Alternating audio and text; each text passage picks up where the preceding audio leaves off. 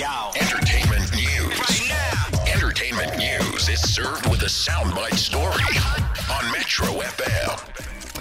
So while my earlobes are still trembling at the thought of being pierced, fans are left just as confused as I am, as news breaks that Khloe Kardashian is expecting a baby with her ex Tristan Thompson following their multiple breakups. The last one happening after he impregnated someone else. You remember that, right? Yes.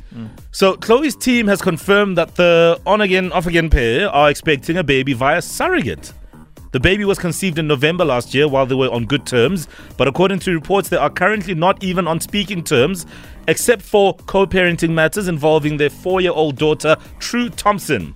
So things are quite hectic there. Now, here's how sister Kim revealed the news of Tristan's cheating on Khloe, and why also.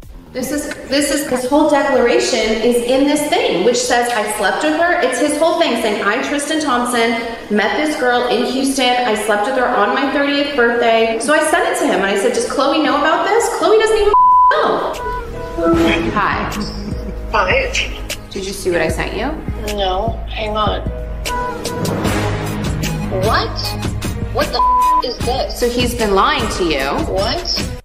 Sis, man, Kim. How can you be a snitch like that? Hey, bruh. Anyway. Feels like Lindy and I. Anyways, meanwhile, their sister Kendall is also faced with a cheating scandal in her relationship with football star Teppo.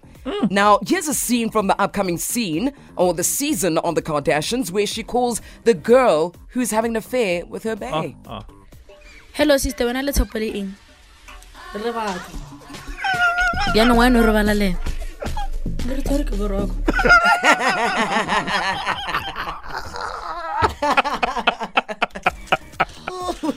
How did that conversation go? Hello, sister. When I let her in.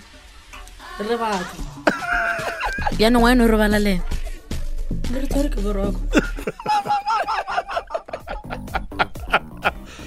If you want to defeat and neutralize someone who's asking you why you got with their partner, that is what you say.